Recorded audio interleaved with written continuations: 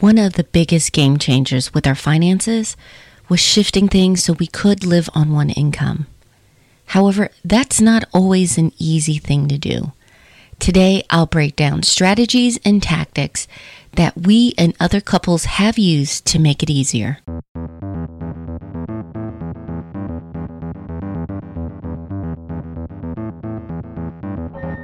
Welcome to Couple Money, a podcast focused on helping spouses get on the same page, dump their debt faster, and get on the path to financial freedom together. I'm your host, Elle Martinez.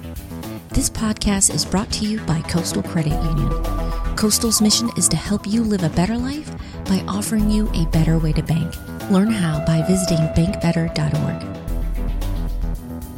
If we had to identify the one habit that changed the trajectory of our finances, it's moving them in such a way that we could live with just one income.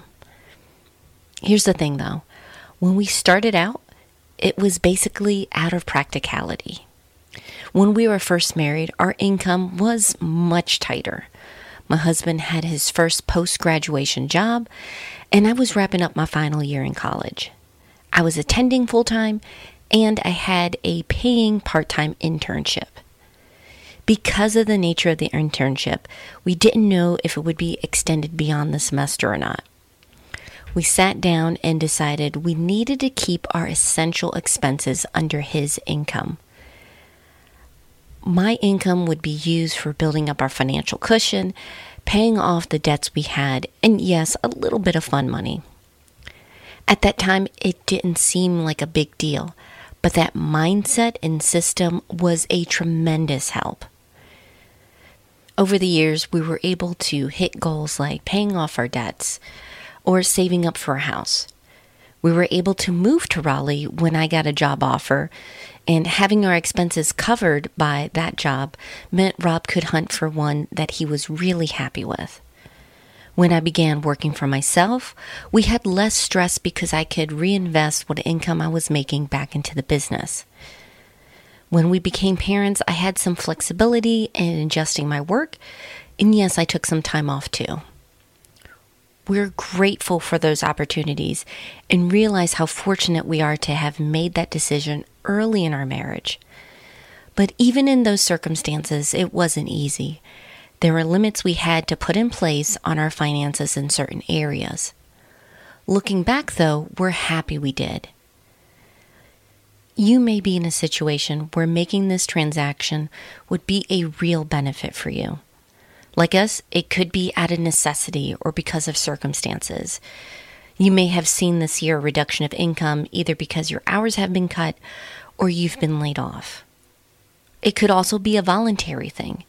When I asked our Thriving Families Facebook members the main motivation for moving towards living off a single income, the biggest reason was having more time with the kids.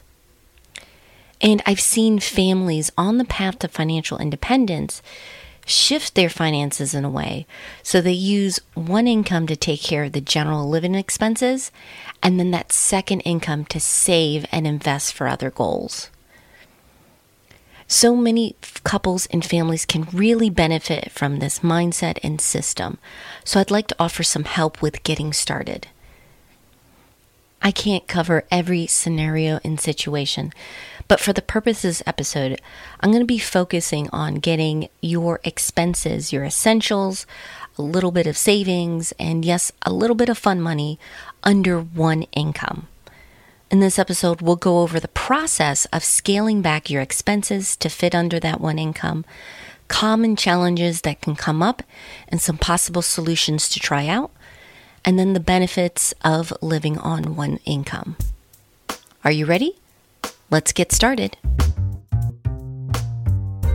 For most couples, making the switch from depending on two incomes to one is not an overnight process. However, there is a path that you can use to make it go much smoother. And it's basically breaking it down into 3 steps. The first one is define the lifestyle that you want to have on the single income. Get a snapshot of where you are now, and then optimize and scale back your expenses to your desired level. So let's break each step down. defining your single income lifestyle. Sounds pretty simple, right? But this isn't a step you want to gloss over. The key things you need to figure out is your motivation for why you're doing this. The second is, what is a reasonable wage that you need to make for everything to work, where you can take care of your essentials, have a little bit of money in savings, and have a little bit of room for fun. And then finally, what is your timeline for this transition? So why am I asking you to nail down your motivation or your why? Well, this has a big part on how successful you can be. As I point out in my book, Jumpstart Your Marriage and Your Money, one recurring pattern with financially successful couples is that they had a clear motivation and a plan for their finances. And recently, I asked members in our Thriving Families Facebook community who voluntarily switched over to a single income to say what was their main motivator. And by far, the biggest reason was having more time with the kids. And it's really good to nail down your motivation because it then helps you with this second step, which is taking this goal that you have, living on a single income, and really defining what that lifestyle will look like. If you want to have more time with your kids, that's great, but what are you thinking about your day-to-days? What expenses do you plan on having? Having more time with the kids may mean that you don't have to worry about daycare expenses, a huge savings, or maybe you are looking at cutting back on the hours at work, but you're still going to need some childcare. Defining these things allows you to start coming up with a number that you can work towards. And that's the second part, which is how do you figure out how much you need for the lifestyle that you're trying to go for? This isn't always so cut and dry because there's so many different factors that are going on. But one big one is, where exactly are you living? What are the typical expenses for the town or state you're living in? I found a really helpful tool called Living Wage Calculator, and I'll link that in the show notes, where you can look at metropolitan areas just to get a ballpark figure of what to expect for typical expenses like housing, groceries, childcare, and so forth. Now, of course, you can always adjust this, and I'm hoping as we go further in this explanation, you'll see that you can optimize your expenses further, but this gives you a ballpark figure to work with. And then finally, let's look at that timeline. Again, for this episode, I'm hoping that we're doing this voluntarily, that you have a plan to wind down towards this. So what's the schedule you're going for? Are you hoping to make this transition in a year, 2 years, 3 years? While I don't want you to drag this out, coming up with a reasonable timeline can allow you to slowly step down your expenses, which makes it less stressful on everyone. Okay, now we're on to the second part, which is getting a snapshot of where you are now. How close or how far are you from that target expense number that you're looking at? Now, if you don't already have the numbers in front of you, here's where I'm going to suggest getting out a spreadsheet or grabbing one of the money apps that I usually suggest on a show, such as Mint, Personal Capital, or Tiller, to grab all of that quickly. Some couples may see that they're not too far off from their goal, especially if they're looking at cutting out daycare completely. They may only need to make relatively small adjustments. Or you may see that it's a bigger gap than you imagine. Don't panic. Again, we can always revise that timeline, but knowing exactly where you are now can allow us to come up with a realistic plan to getting you to your goal. So now we're on the meat, which is optimizing and scaling back your expenses. Now, if you signed up for the 5 days to 5K course, then you're familiar with this. Your goal here is to look for ways to find, save, and make extra money to get you financially ready to live on one income. And I want to start off with that last piece, earn more. Isn't this episode about living on one income? Yes, that's the goal. But even if you plan on living solely on one income, I've noticed that most families needed to get a bump in their savings to make this transition or knock out some high interest debt before they made the leap. And this doesn't mean that you have to work a side hustle or side job. Those are options. It may be something like selling your unnecessary items around the house, online, or through your community with yard sales, and getting that extra cash into your savings or paying down that debt. And then with scaling back expenses, there are typically 4 that can make or break a family's plan to shifting to one income. They're housing, food, cars, and high interest debt. And we'll get into housing and debt a bit more when we go over some of the challenges that can come up. But I do want to point out how important it is to get your housing under control. When we were first married, this was one of those big decisions we did have to make. We had a choice of getting an apartment that was fantastic location for both work and school, but it was more expensive, and we would have to depend on both of our incomes for that. The other one was, I'll kindly call it a shabby chic apartment. It was across the street from the Chesapeake Bay, slightly longer commute, but the rent was well within our budget. We ended up going with the cheaper apartment, and honestly, we enjoyed it.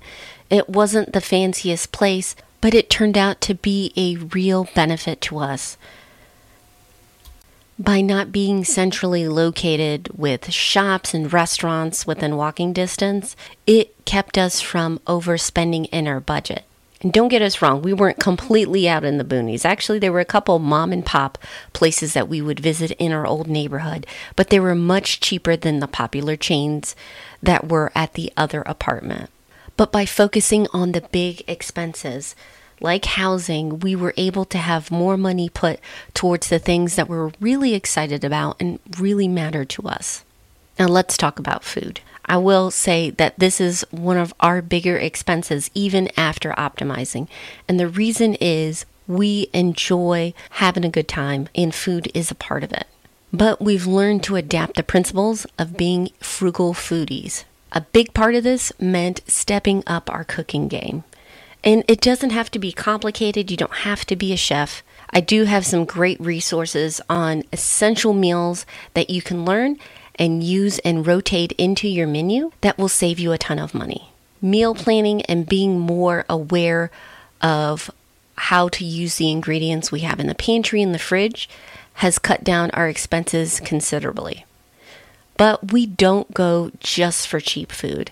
We look to see what produce is in season so we can get it fresh and get it on sale. I will not tell you not to go out to eat. I know now we're being extra cautious and trying to social distance ourselves properly, but you can still go to some of your favorite restaurants and take out. Just be more aware of when you're doing it and making sure that you know when the happy hour or special deals are available. Let's talk about cars. If you are carrying car loans and have payments, this can be a significant drain on your budget.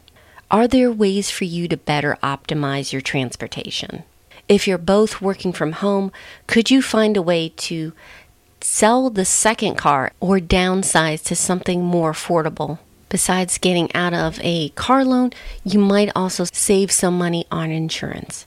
Again, go ahead and run the numbers and see if this could be a significant win for you. Now, yes, you can go through every single expense and see if there are ways that you can cut back and save. But in terms of time and energy, I want you to focus on those bigger expenses.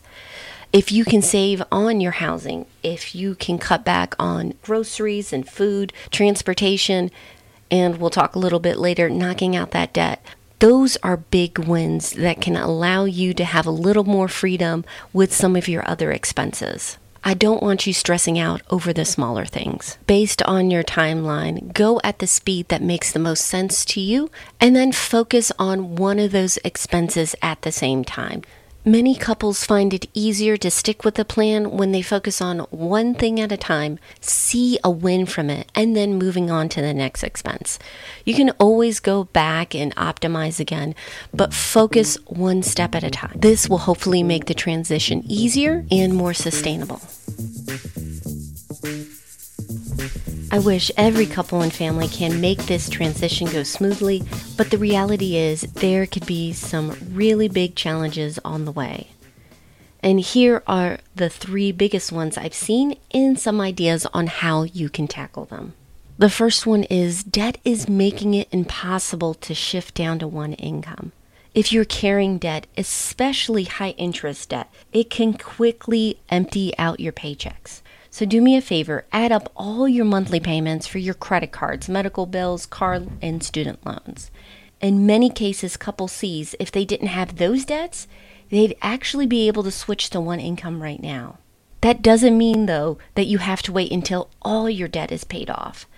The main ones I'd focus on are your high interest credit cards and car loan if you have them. So set up a plan to knock out your high interest debts first. Then look at the numbers again. Are you now in the position to get your expenses under that one income? Having a strategic plan of paying off the high interest debts before you make the leap can make it much less stressful. The second one is living in a high cost of living area. Now here's where I'm going to have to shine a spotlight on others. We live in the Raleigh, North Carolina area. And while housing costs are rising quickly, we were able to buy a house at a great price and have an affordable mortgage. Again, part of it was due to already having that transition, so we were able to put a bigger down payment. Here's where I'm going to turn the spotlight on others. I did an episode earlier this year that was just focusing on getting the best price on your rent. I'm going to include that in the show notes, so you can see the strategies on when's the best time to renegotiate, how you can win over the property manager, and finding the right apartment for your budget. I also want to highlight a really thorough and helpful post from David at City Frugal. He's lived in cities like San Francisco and New York, so he has experience under his belt about finding a great deal in an expensive city. His more recent post breaks down not how to find a particular apartment, but how to find an apartment type that fits your budget and your goals. It's a long read, so I'm, again, going to put that in the show notes. But I also want to point out that he and others that live in these bigger cities show that there are also incredible advantages. Tony from Debt Free Divas lives in Chicago, and I've had her on a few times to talk about the different ways that she's been able to keep her family, including 2 young kids, entertained on the cheap. And also many others have talked about museums, cultural opportunities, festivals that are available in bigger cities. So while your housing, if you live in a higher cost of living area, might be more than the typical 30%, there are other ways you can optimize the other expenses and still keep it under one income. It's going to take more effort for sure, but it is definitely worth it and it is possible. And then finally, let's talk about health issues can hamper your plan to switch over to one income. And with many couples that reach out to me or just talking within the community, you would like to live on one income or have a plan that you could live on one income because you have chronic health issues and your second income is sporadic. At the same time, if you quit, how do you afford the health care? I want to point you in the direction of our open enrollment series. Making sure that you're maximizing the benefits that are available to you. Making sure that you have a health plan that is affordable and covers what you particularly need is a real financial win. You don't want to overpay on your insurance, and at the same time, you don't want to be undercovered. So it is sometimes a bit of a bore to go through the paperwork, but really run the numbers, see what you have been using for the last few years, and make sure that the plan you sign up for makes the most sense for you. I hope these tips help you with making the leap. This segment is brought to you by Coastal Credit Union. If you want to live better, you got to bank better. Find out how at bankbetter.org. Before we wrap up, I want to focus on some key takeaways I got from preparing this episode. The first is be clear on your motivation, goal, and timeline. The better you define these, the easier it is to make the transition. You'll be in a better position to know which expenses to cut back first or even eliminate, and you can find ways to shore up your savings before you make this leap. The second one is take it bit by bit. I know that there are going to be circumstances with some families where you have to make the transition as soon as possible because there is already a reduction in income. But if you're doing this voluntarily, you don't have to rush this. Approaching it bit by bit allows your family to adjust to the new finances, and hopefully it makes it easier to stick with a plan. And then finally, if you're going to have that second income, make sure that you have a plan for it. Even if you don't need it to survive, you do want to use that money wisely. For example, you can pay down your debts, build up some savings for a specific goal, or if you want to save and invest it for long-term goals, then you know that money is right there for you. This is definitely a topic that we can go more into, and if you're thinking about making the transition, come chat with me. You can join us in the thriving Facebook community. We're a fun and supportive group. We swap ideas, questions, stories, advice, when we try to help one another out with our family and financial goals. You can just head over to couplemoney.com/FB. We'd love to see you there.